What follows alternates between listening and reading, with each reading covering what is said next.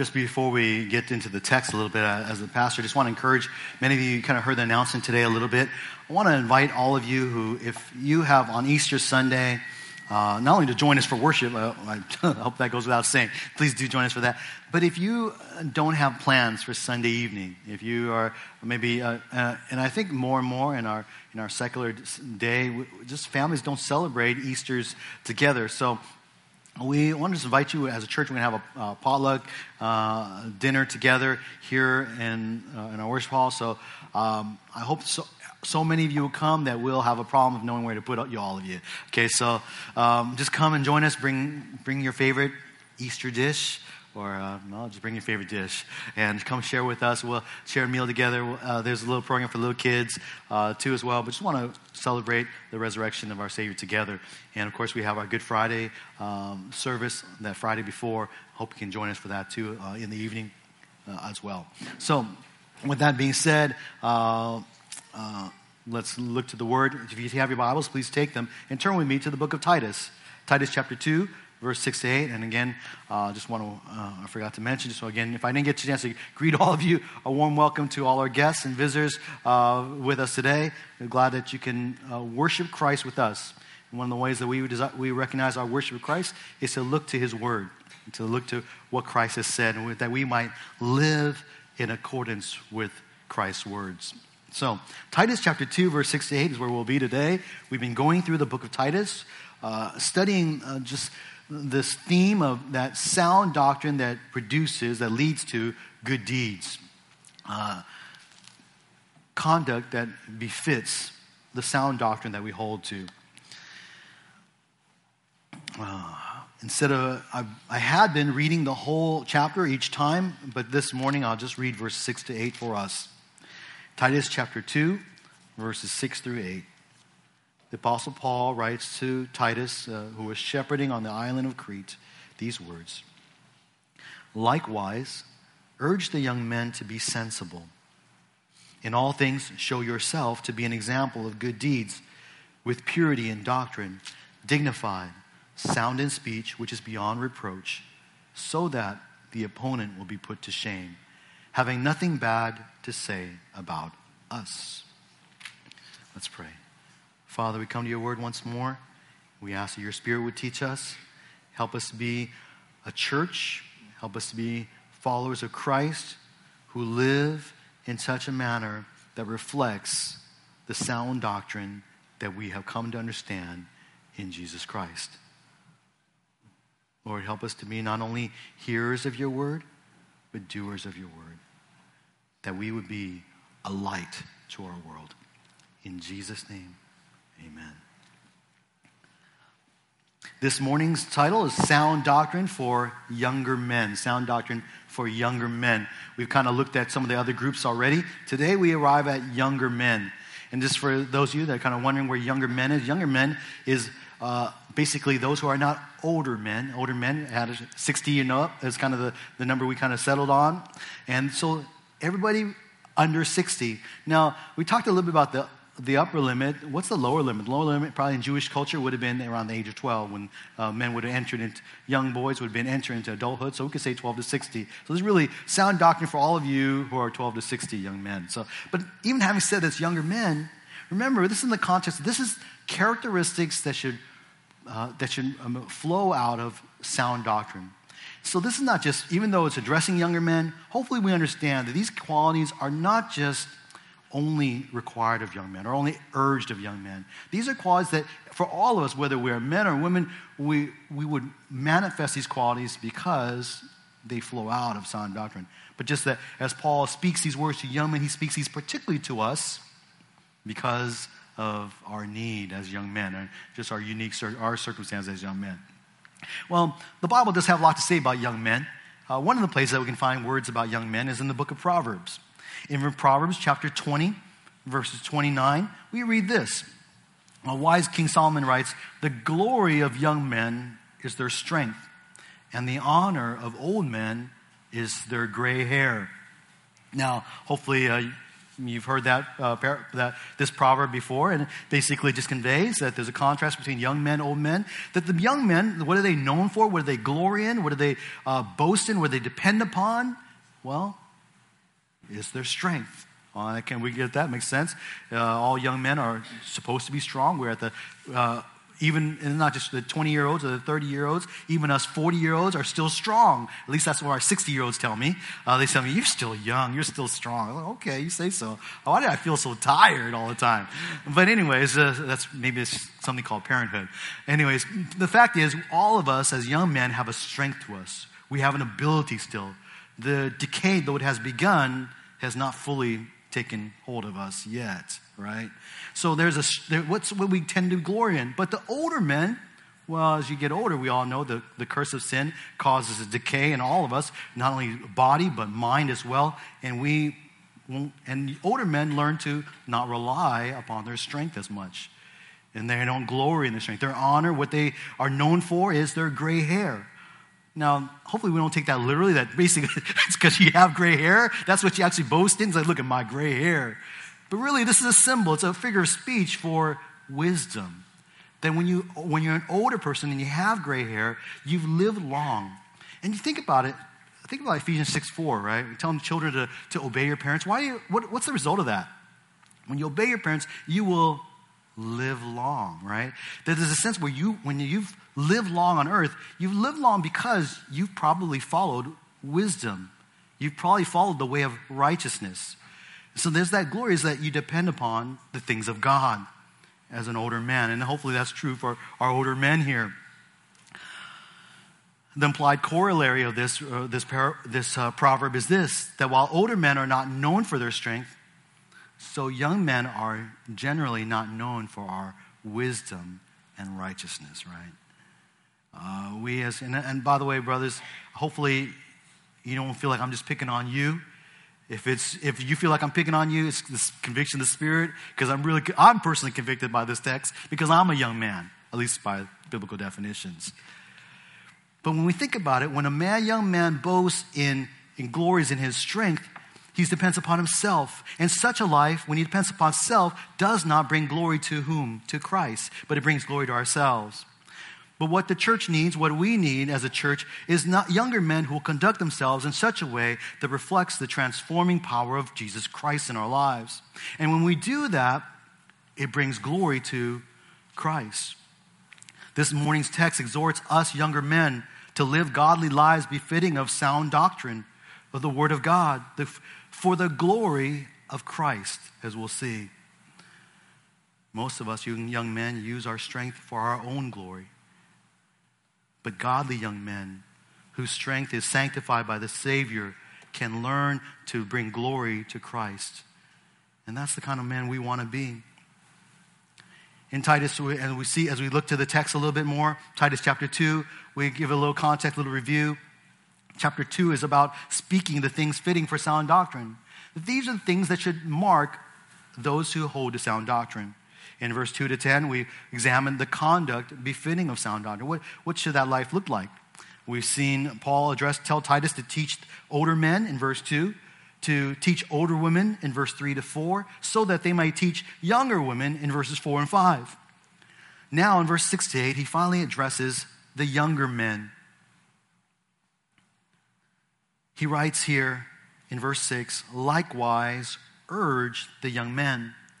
When we see the word likewise, we can tell that this is in the same context of chapter 2, verse 1, that what he is doing, he's speaking the things fitting for sound doctrine.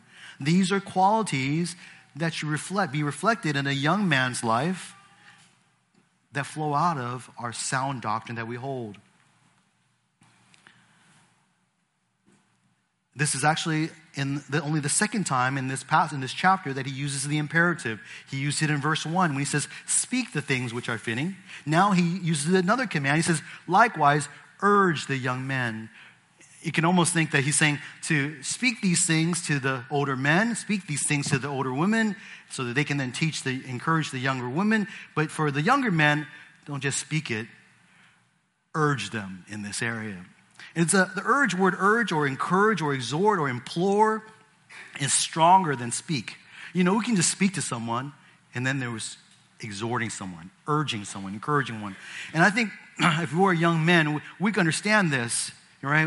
We sometimes need someone to urge us on, kind of a holy kick in the pants, if you will. Something that we could come on, guys, man up.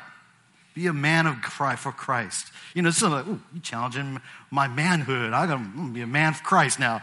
Sometimes just we need that urging. That's why, when we're younger, we like it when people yell at us, preachers yell at us. I'm not going to yell at you guys, brothers. Okay, that's just not the kind of preacher I am. There are other men here who could yell at you. Okay, your dad, for instance.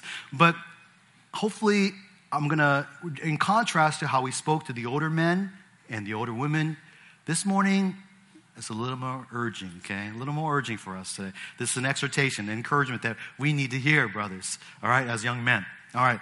At first glance, though, you kind of just look at it. It says, likewise, urge the young men. It seems that Paul has only one quality here that he wants the young men to have, that of being sensible. And technically, that's true. But then as he addresses Titus as an example in verses 7 and 8, who himself is a young man, we will be able to infer that what is urged of Titus is also urged of young men. Okay, so we'll get there and see how that is the case. As an outline for us today, then, what does Paul tell Titus to urge the young men? He's encouraged to urge them in 5 areas, 5 qualities, godly qualities, Christ-like qualities of younger men that befit the sound doctrine that we hold in Jesus Christ. Let's take a look at these 5 qualities then, and I pray that it would be encouraging to you men out there so that we would be men of Christ who glory in Christ. So the first quality that we have, befitting of sound doctrine for younger men, is that of being sensible. It's to be sensible. Likewise, urge the young men to be sensible. Again, this word, we've seen it a couple times in the Titus chapter 2. It's a key word repeated over and over, fourth time here now, almost one for every group in the church. This word is translated self-controlled, as in the ESV version. But the verb simply means this: to be of sound mind, to be of sound judgment. It's an attitude, a state of mind, kind of a verb description, action. But this is, keep in mind, though the young men are urged to be sensible, it's a quality that is not just limited to younger men. It's not only what younger men need, it's what all Christians need. In 1 Peter 4:7, for instance, Peter exhorts the believers all throughout Asia Minor. He says, the end of all things is near, therefore be of sound judgment. That's the same verb. Same, to be sensible, be of sound judgment, be of sound mind, and sober spirit for the purpose of prayer. This verb, to be sensible or be of sound judgment, really describes one who shows self-control in one's thought and judgment. It is a self-control that leads then to behavior appropriate to each situation. And we kind of see that illustrated by verse 7 of 1 Peter 4, right? Peter telling the believers that the end of all things is near, that the circumstances is that Christ is coming soon. He's going to come soon, he's going to return, and there will be a judgment, and there's going to be a consummation of the universe. All the wicked will perish, and all the righteous will be brought before the Lord into his presence. And so, in light of those circumstances, the reality of this, there's a certain thinking of a sensibility, a sound judgment that needs to take place. And that sound judgment, that sober spirit, leads to action. It leads to the end goal of prayer. There's a response. So because the world is coming, there should be a prayer maybe for others, that others would come to know Christ before it's too late.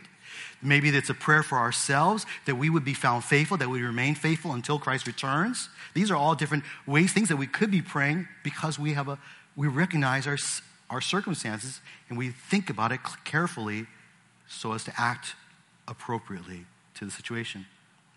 Now, perhaps no group in the church needs this quality to be sensible than the younger men, right?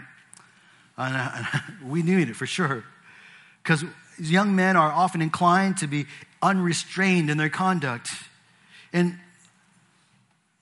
just think about our youngest men here. I'm sorry to pick on you junior hires, but, you guys are best examples. Yeah. Are you not unrestrained in your conduct at times? I know I was as a junior higher. I was just bouncing off the wall. I would go be all sorts of trouble. At least I got to some of our junior hires paying attention now. Great. Wonderful to see that. It's like, and those of you that work with junior or have junior hires, you know that they are often uncontrolled in their actions. They just act without thinking. They just run around. They goof around. They're probably just playing on video games. You guys playing video games back there? Yeah. Boy, that thing doesn't just describe junior hires, right?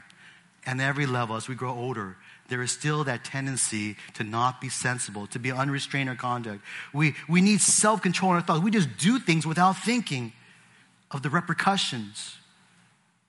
We do things foolishly, even as young. You think I read on the news recently, a young man texting while driving, killing 13 people. It's doing things without thinking, not being sensible. And we are all guilty of it, young men, in different levels. We need sound mind. We need to be self-controlled in our things. And it has to begin in our mind.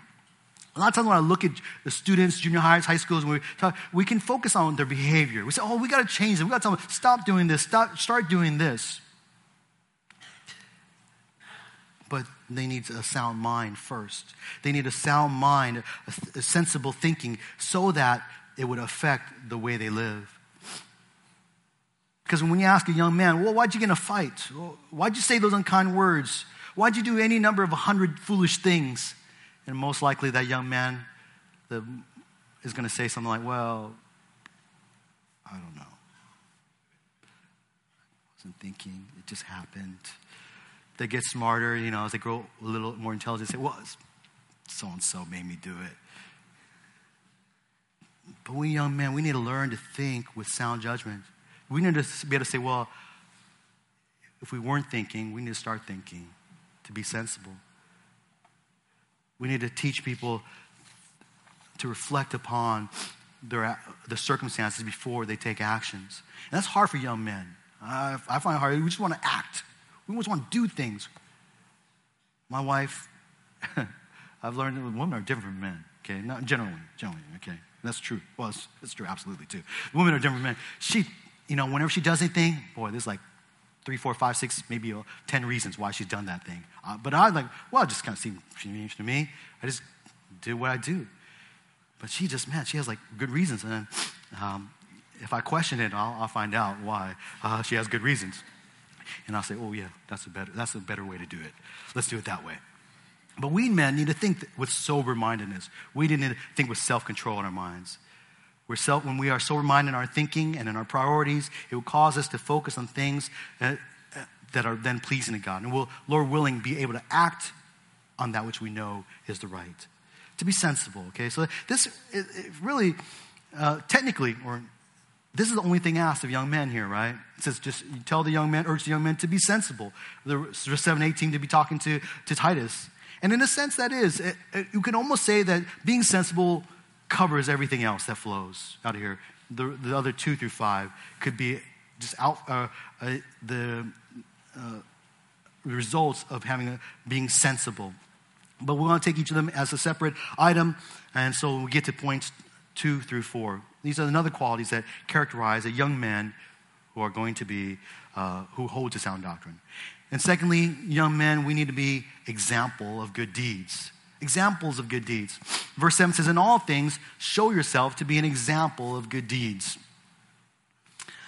Since Titus falls into the category of young men, Paul instructs Titus to use his own life as an example. He says, show yourself to be an example to the young men of good deeds. Here's a young man who is called to teach young men, but Paul tells him, don't just teach them, be an example to them too. Be an example by your life. You need to do the same. And because he's an example, we can infer and understand the implications that what he's an example of in his life is to be expected of younger men as well.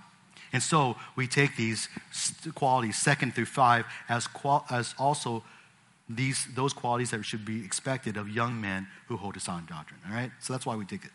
So, first of all, he's to be an example of good deeds. He is to show himself as an example of good deeds. What are these good deeds? Are they, when I think of good deeds, what I think about? It's funny. It's whatever. Every time I see the word good deeds, I think of a Boy Scout helping an old lady cross the street. I don't know why. Was that on the cartoons? That's just ingrained in my head. So whenever I think about helping an old lady, that's what I think. That's a good deed. But is that really what a good deed is about? What comes to your mind when you think good deeds? Many of us probably just generalize it. So just anything that's good, that you do something nice to someone, something kind, something loving. You give someone some candy. Oh, you help out mow their lawn. Maybe that's a good deeds. And maybe those are good deeds. But before we just kind of generalize it, let's take a look. Maybe the scriptures would have something to say. And I think the scripture does have something to say. That this is not just Paul's words, being an example of good deeds. These are actually Jesus' words. Look with me to Matthew chapter 5, verse 16. And I'll put it up here for us. In Matthew 5:16, Jesus on the Sermon on the Mount teaches his disciples. And he's telling them that, he says, let your light shine before men in such a way that they may see your good works. That's literally the same word, good deeds. You can translate that good deeds. And then glorify your Father who is in heaven. So what do we learn here about good works or good deeds? Well, first of all, we learn that it's an outflow of letting our light shine. That should be, the good deeds should point to or shine the light of Christ. That's what good deeds should do. All good deeds should shine the light of Christ in some way.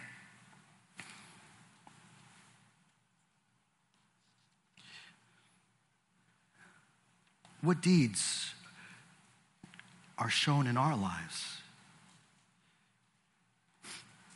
Do they shine the light of Christ?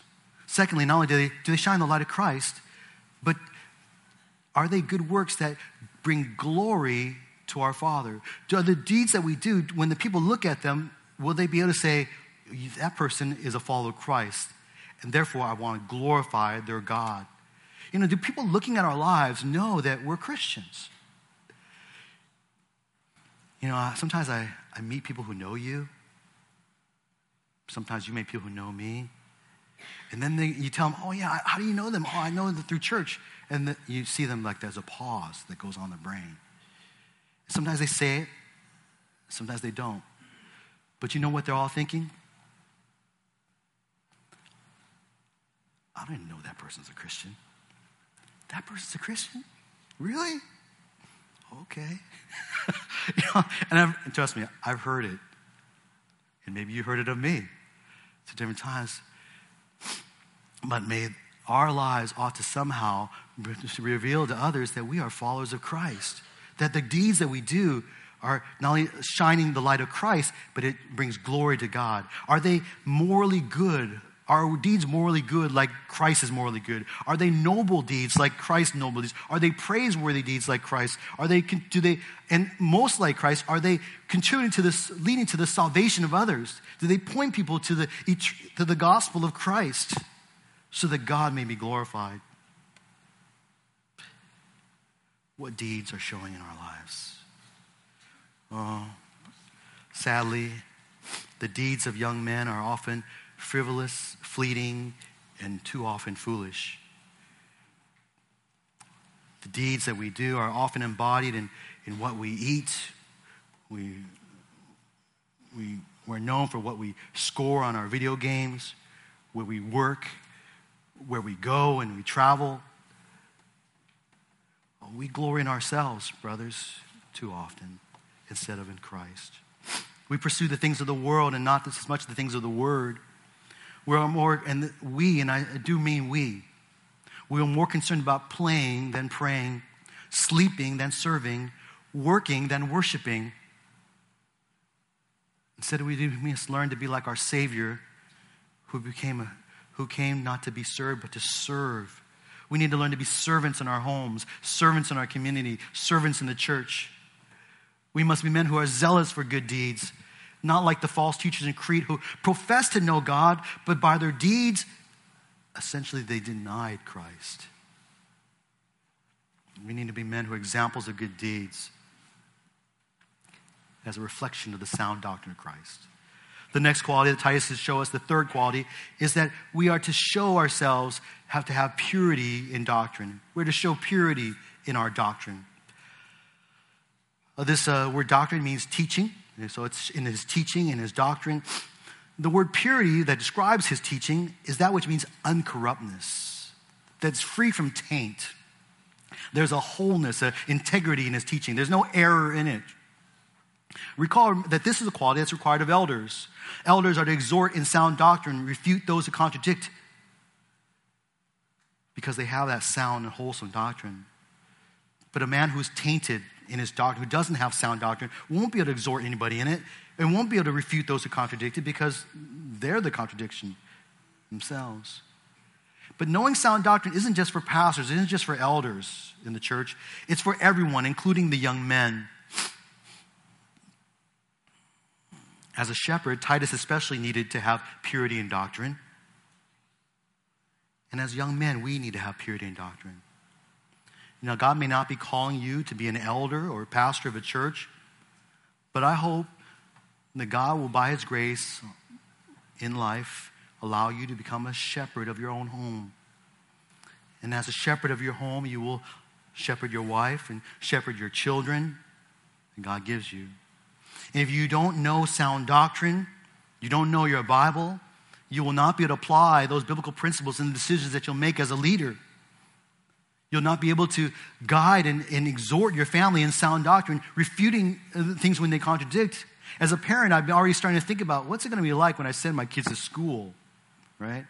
Oh, they're going to go 5 days a week, 6 to 8 hours a day. They're going to learn whatever the world wants to teach them. Some of it good, much of it good probably, but just enough of it that will not be very good, will be evil. And I, as a father, better know my doctrine so that when my kids come home and they say, well, Dad, I learned this at school. I said, whoa. I better be ready to refute what contradicts, to exhort my children in sound doctrine. Hopefully I've already done that beforehand, so when they hear it, they'll say, oh, that's not right. That's not what Mom and Dad teaches me. But we need to have purity in doctrine, integrity in our doctrine. So just as a practical, I think we can, as a Bible teaching church, we already, in general, kind of strive for this. We aim for it to have sound doctrine. We want to hold to the Bible that's true.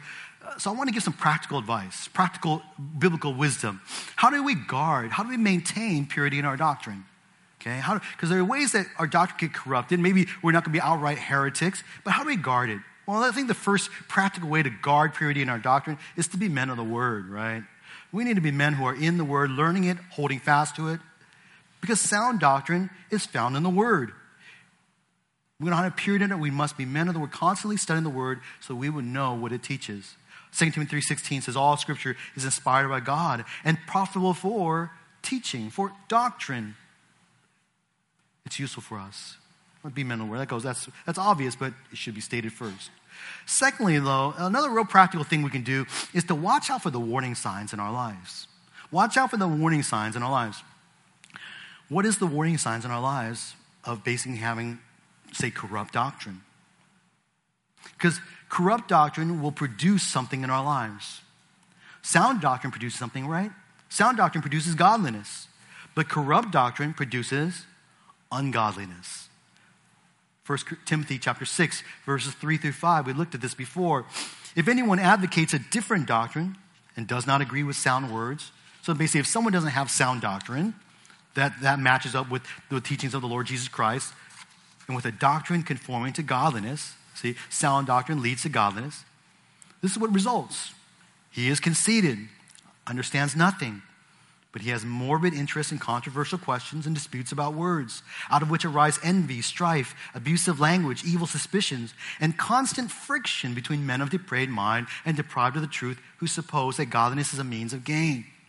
See, what corrupt doctrine produces in our lives is things such as conceit, arrogance, controversy and disputes about words, envy, strife, abusive language, evil suspicions, constant friction between us. Ungodliness is the fruit, is the warning signs of a corrupt doctrine.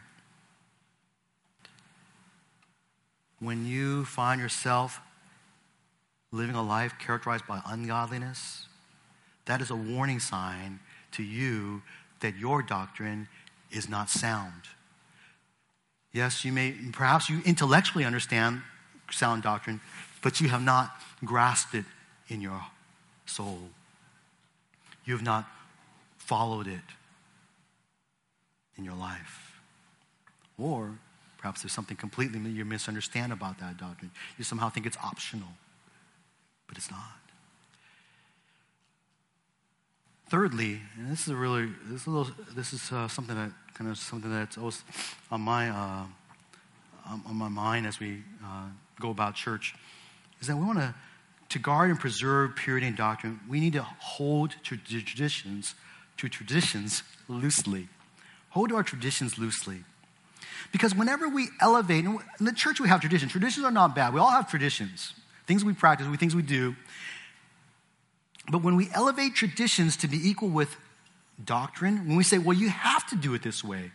You must do it this way, as if this is what God commands us, demands of us, then we make it equal to the Word of God. Whenever we make anything work equal to the Word of God, we corrupt the Word of God. We corrupt sound doctrine. Jesus actually teaches us this in Mark chapter 7, verse 7. He says, but in vain do they worship me, teaching as doctrines the precepts of men, neglecting the commandment of God. You hold to the tradition of men. When we teach as doctrine, as God's sound doctrine, the precepts, the traditions of men, we corrupt the doctrine. You know, we do a lot of things that are traditions here. None of them are necessarily wrong. But we need to understand what are traditions here and what is demanded of us of the Word of God. And especially in a worship hall context, in worship ministry context. So many of what we do, and I think this would be a fun project for our students, junior high school, just to list everything we do on a Sunday morning that's just traditions of men and everything that's biblical. What God's Word commands us to do. That I wear a shirt and tie on Sunday morning when I preach. Is this a tradition of men or is this the Word of God? It's the tradition of men, right? Now, don't get me wrong. I'm not going to stop wearing that shirt and tie. But we must understand that it is a tradition of men. That the fact is that we have the very last element of our service every Sunday morning is what? It's the preaching of the Word. We want to leave people with that the final word is God's Word. Is having that as the last element? Is that the Word of God or is that the tradition of men? That's the tradition of men. There's a good reason why we might put it at the end, but it doesn't have to be that way. And I don't suggest the next Sunday we put it in the very first. I wouldn't mind. Kind of just get people to show up on time. Maybe I had a bad idea. Or the very fact that we take up offering in a plate, right? Sometimes we pass around a golden plate. Is that tradition of men or command of God? It's tradition of men. We pass it around. Now, we may all have very good reasons for why we do all these things. But we must always remember that they are simply traditions of men. We can continue to do them, that's okay. But we must be guarded so that we would never elevate them to where they are commanded by God. Hold on to them loosely so it may show purity in doctrine. We'll move on to the fourth quality.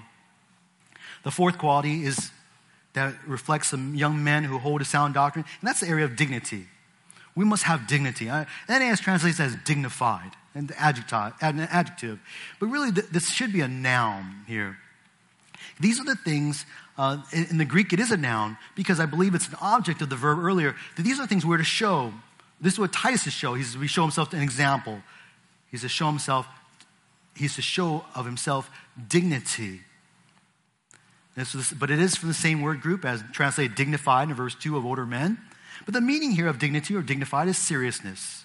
It's this idea of seriousness, but not just seriousness for serious sake, but seriousness that then would draw the respect and honor of others. That people respect you because of the seriousness in which you live your life.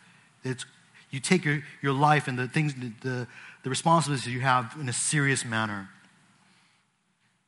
This quality is so important that not only elders are required of it, but so are deacons and deaconesses too must be dignified. Of course, the challenge for us younger men is that we don't tend to have a reputation for seriousness. Out of 99 out of 100 times, if I say, young men, after church, I want us all to just hang out here. You know, you come in here and watch what we do within an hour, you're not going to all find us in prayer and, it's Bible study, deep in Bible study.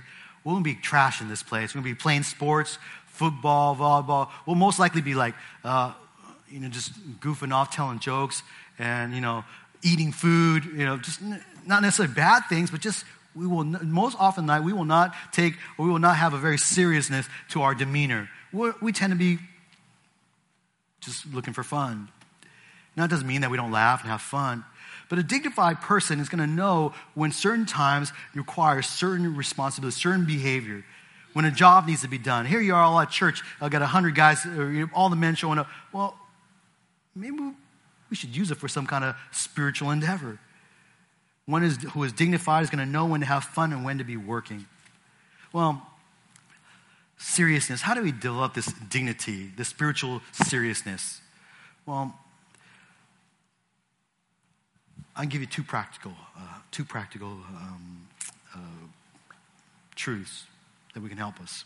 First of all, we can pursue dignity by pursuing prayer, by being men of prayer. When we pursue prayer, we're really pursuing the things of God. In 1 Timothy chapter 2, verse 1 and 2, Paul writes to Timothy, he says, to pray on behalf of all men, to pray for people, especially those in authority, so that, verse 2, that we may lead a tranquil and quiet life in all godliness and dignity, that we will live such a life that's characterized, that manifests godliness and dignity. And that's our word. That is a life of prayer for others, a life of communication with God, basically shows and develops godliness and dignity in us. And that's absolutely true, right? When we spend time talking to God about the things of God, it'll make us much more serious men. When we talk to God, we realize that there are many people that need our help. It makes us realize that there's a great work to be done, and we can't just continue living our lives just frivolously. When we talk to God, just think about the things you talk to Him about. This past week, I heard from two individuals that they had cancer. Those are things you bring to God, because I can't heal cancer. I can't give them strength for cancer. When you bring things before the Lord, you bring broken marriages before the Lord, you bring people that are unsaved before the Lord, that you want to come to Christ, it really creates in us a greater sense of seriousness of life. It'll teach us to think as God thinks. But the second thing, a very practical way to develop dignity is to raise some children, okay? Raise some children, okay? And I know that a lot of you guys are single out there, but I'm speaking, I guess, more to our older men, our older younger men here that are in our fatherhood years. Is it not true that raising children really gives us a sense of dignity, increases us this sense of seriousness and dignity, right? You really begin to take life more serious. In 1 Timothy 3:4, elders are then instructed to manage his own household well, keeping his children under control with all dignity. Again, as he raises his family, manages his household, keeping his children, there's going to be a dignity that surrounds it all, that encompasses it. Raising children will demand it of us. That you can't just kind of wing it as a dad.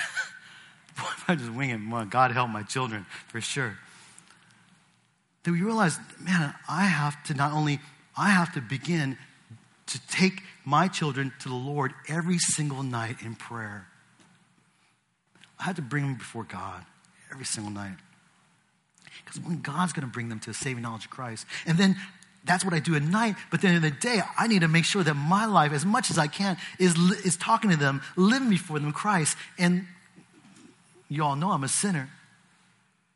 And that God would have mercy and that give me wisdom to show and to have the humility to show before our children that I too, dear daddy too sins.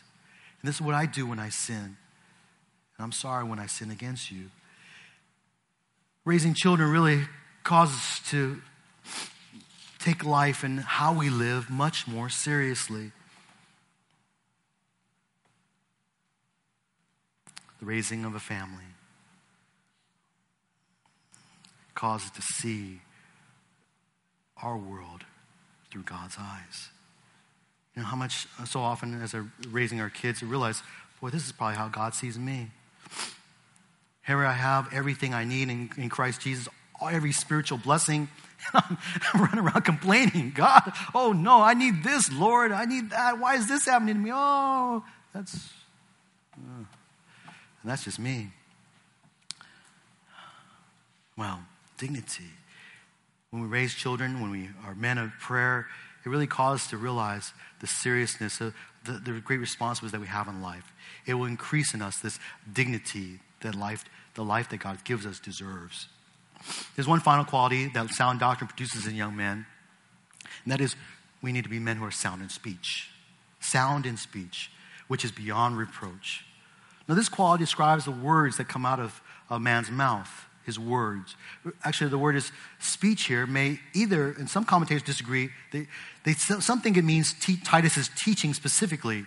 Others think it means Titus's speech in general. And so there are good reasons to take both within the light of the context.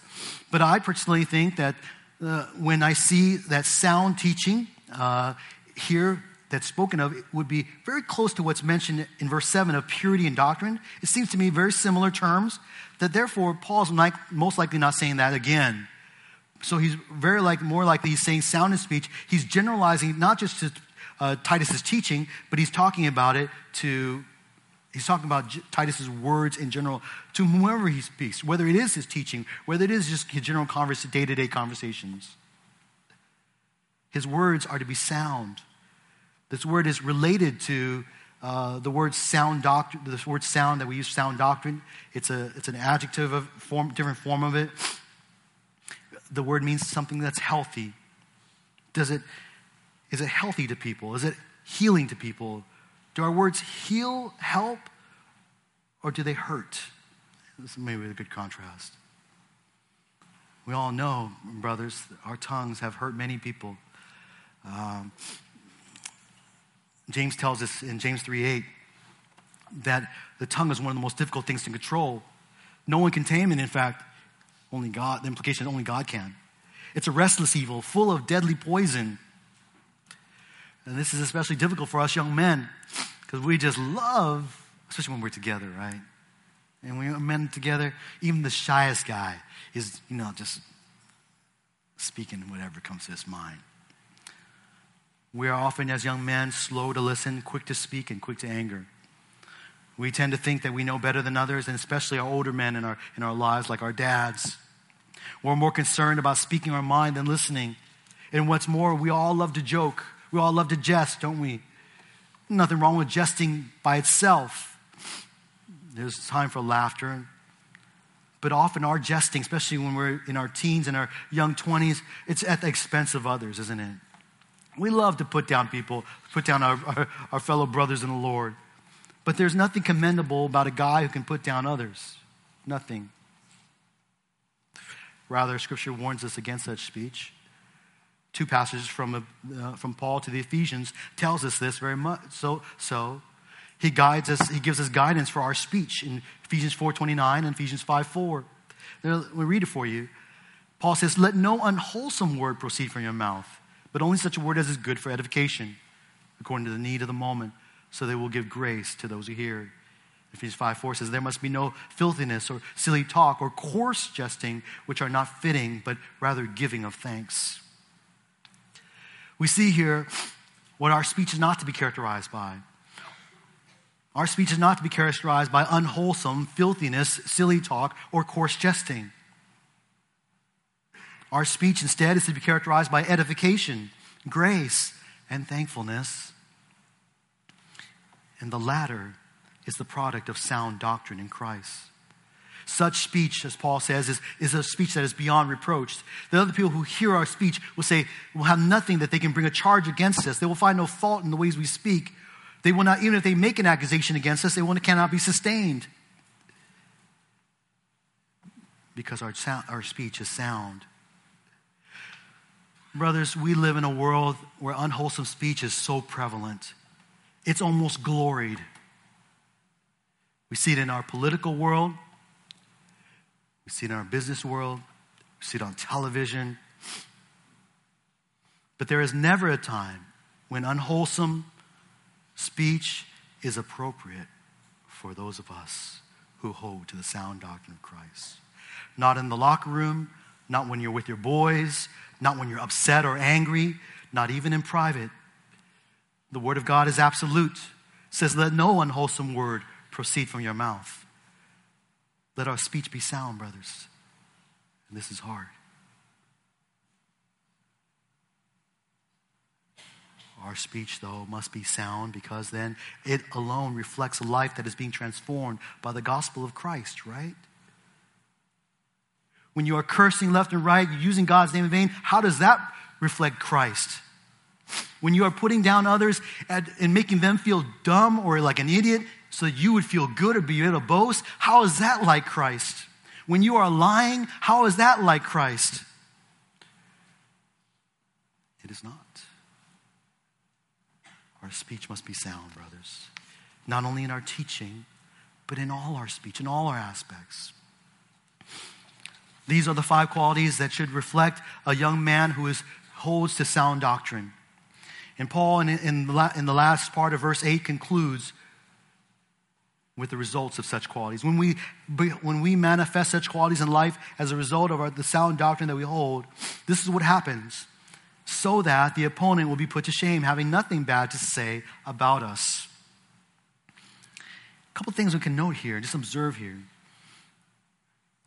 The immediate implication that we could draw out from this is that there is an opponent here. Titus may be thinking about the false teachers, or Paul may be thinking about the false teachers on Crete. But really, as this word is meant for all of us, it is an implication that as those of us who have faith in Christ, there is always an opponent out there in the world. There is opponents to a Christian. There's opponents to Christianity. There are opponents to Christ. This past week, we see this exemplified in many different ways. This past week, many of you heard the news about our vice president, right? Our vice president, and he decided basically as a result of an interview, it came to be known that he applied, because he's an evangelical Christian, said he never allows himself to dine alone with another woman unless it's his wife. They call it the Billy Graham rule or something like that, right? And why does he do that? Because hopefully you Christians understand why we do that, why we might do that. Because he wants to guard himself from the eventual potential for temptation of infidelity. Maybe the first time is not going to result, but he doesn't want to allow himself to even have the appearance of any infidelity. So and so he does that. And if he is going to needs to have dinner with someone who's of an opportunity, he'll bring along someone else, maybe his wife or somebody or some of his fellow staff. But the Twitterverse kind of just exploded, right? Well, a little bit exploded, and people were like, "What? This guy's in the dark ages. How is he going to ever, and people were just going off on him, not understanding why he would do that. Is he like, he can't control himself? He must be like caught up in sin. Oh my goodness. And he's our vice president. He could become our president. All these kind of things. And it just shows you, wow, this reflects basically the secular world just not understanding why Christians do what they do. They just don't get it. But they don't get a lot of things because they deny Christ, right? That's why. When you deny God's existence, you deny God's creator, it really messes up with your worldview. A lot of other things don't make sense. And so the natural thing that they do is they mock and ridicule the Christian faith, which they did for Vice President Pence. And that's just an example of what happens, that there is an opponent to the Christian faith.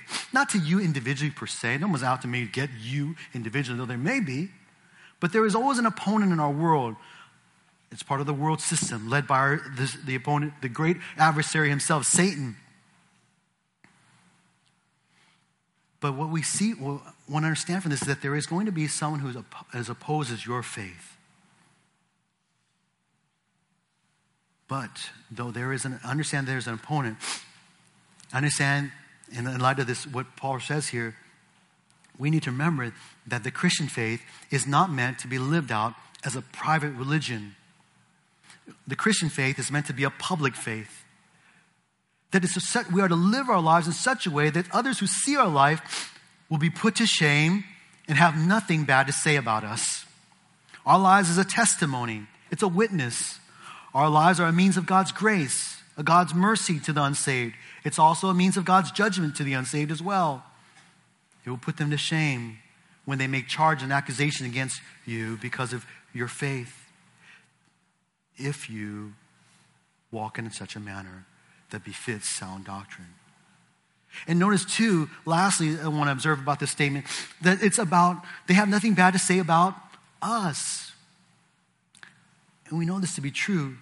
It only takes one Christian to sin, to fall into sin, and someone will jump on and say, see, all Christians are hypocrites. The Christian faith is a joke. It's a scam. Look, this person lived in adultery all his life. This person was a pedophile. This person, he murdered someone, and they call themselves Christians. And we know the reality is that no single one of us can live the Christian life perfectly. We all sin at times. But when we live a life that is characterized by sin, it gives the opponent opportunity to not only defame you and slander you and call us rightly hypocrites, but then they have something bad to say about all of us. About all of us. About the Christians, all Christians in general. And ultimately, they have something bad to say about the gospel of Christ. The world will say whatever they say. And to tell you the truth, we shouldn't get too upset about what they say.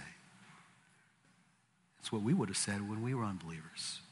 So I know it's what I said as an unbeliever. We don't need to be upset about the world. But instead, let it be a motivation for us, part of the motivation, to let us live lives befitting of the sound doctrine of Christ, so that the opponent will have nothing legitimate to say against Christians and the gospel of Christ. May we live our lives, brothers, especially young men here. Let us live our lives sensibly, so that the glory of Christ might be shining in our lives. Let's pray. Father in heaven, we ask you that you would help us, particularly us young men here, to be sensible, to think with sound judgment in our lives, to think with your thoughts from your word that would guide us in how we live, how we go about our lives. Oh Lord, produce in us lives that befit sound doctrine. Help us to be dignified. Help us to be examples of good deeds. Help us to be sound in our speech. Lord, many times we confess that we are not like what we ought to be. Help us to grow in this area. Do your work in us as we depend upon you, so that Christ might shine in our deeds, and that the world who sees might glorify you. For you are our God, Lord. We thank you for the sound doctrine of Christ. Help us to live in light of it. All of us. In Jesus' name we pray. Amen. Amen. God bless you this week. You're dismissed.